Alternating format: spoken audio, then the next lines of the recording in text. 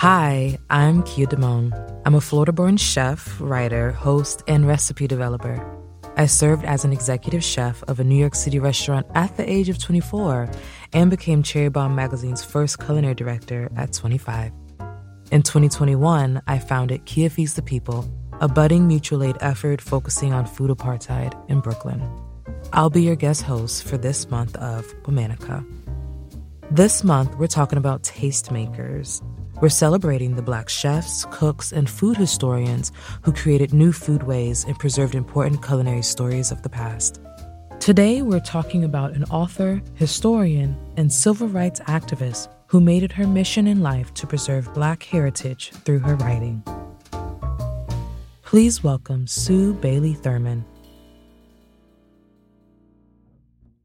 Sue Bailey was born on August 26, 1903, in Pine Bluff, Arkansas. She was the youngest of 10 children born to Reverend Isaac George and Susie Bailey. She studied at Spelman Seminary in Atlanta before heading to Oberlin College in Ohio. At Oberlin, she became the first Black student to earn a degree in music. After graduating, Sue became a national secretary of the Young Women's Christian Association. She gave lectures around Europe on interracial and international relations. These talks inspired her to start the first World Fellowship Committee of the YWCA. In 1932, Sue married theologian and scholar Dr. Howard Thurman. After getting married, Sue began working with renowned Black educator and civil rights activist Mary McLeod Bethune and her National Council of Negro Women. While working with the NCNW, she also kept writing about African American history and started giving lectures at Howard University.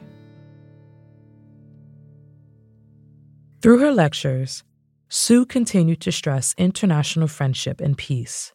In 1935, Sue and her husband, Howard, went on an 8-month trip to South Asia, making a stop in India. There, they met with Mahatma Gandhi, becoming the first African Americans to meet with him. Gandhi provided the couple with a wealth of knowledge on his philosophy and tactics of nonviolence. Though India and the United States lay on opposite sides of the world, the struggles for freedom felt similar.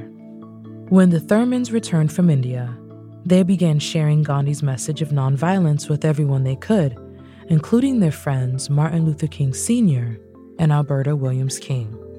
The Thurmans planted a seed in young Martin Luther King Jr. that would be seen decades later. In 1958, Sue published The Historical Cookbook of the American Negro. The cookbook was a blend of Black history and Black heritage. Sue paired recipes with stories of Black professionals to dispel the myth that all Black women were maids and domestics. Tributes to Harriet Tubman and Booker T. Washington could be found next to recipes for okra gumbo and pistachio parfaits. The cookbook also featured lesser-known figures in Black history, like Mary Jane Patterson, the first African-American woman to receive a college degree, and members of the National Council of Negro Women. In the preface of her book, Sue calls the cookbook a unique and palatable approach to history. During the 1960s, Sue and Howard continued to travel the world. In San Francisco, they founded the Church for the Fellowship of All Peoples, the nation's first interracial, non-denominational church. In Boston, Sue founded the Museum of African American History. She also created a map of important African American historical sites around Boston that she called the Negro Freedom Trails of Boston. The Black Heritage Trail was adopted from Sue's original idea. In 1965, Howard retired from Boston University and moved back to San Francisco with Sue. But retired life did not quell Sue's love of preserving history. She created resources for Black history in the American West for the San Francisco Public Library. She also served as the director of San Francisco's African American Historical and Cultural Society. In 1996, Sue died in her sleep on Christmas Day. She was 93 years old. After her death, Artifacts belonging to her and Howard were donated to several universities, including Boston University, Oberlin, and Emory University, continuing the legacy of preserving Black history.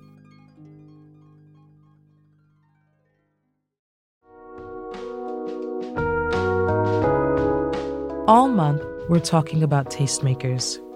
For more info and recipes from this month's Womanicans, find us on Facebook and Instagram at Womanica Podcast. Special thanks to co-creators Jenny and Liz Kaplan for having me as a guest host. Talk to you tomorrow.